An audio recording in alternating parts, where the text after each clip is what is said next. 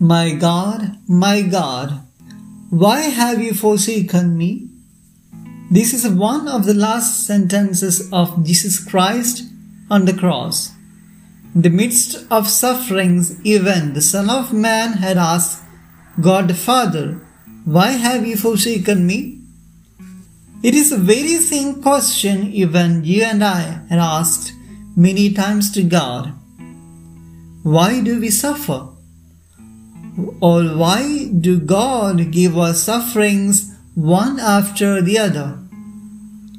In the midst of financial crisis, mental stresses, sicknesses, illness, social stresses, calamities, unstable life situations, unexpected deaths, miseries and sorrows, all of us used to ask the very same question.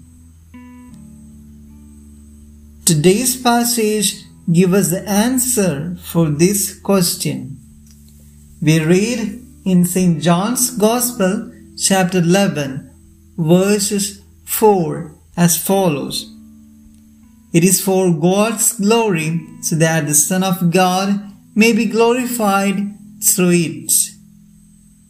Come, let us offer our all sufferings and sorrows for His greater glory, so that He may be praised and glorified forever and ever. Amen.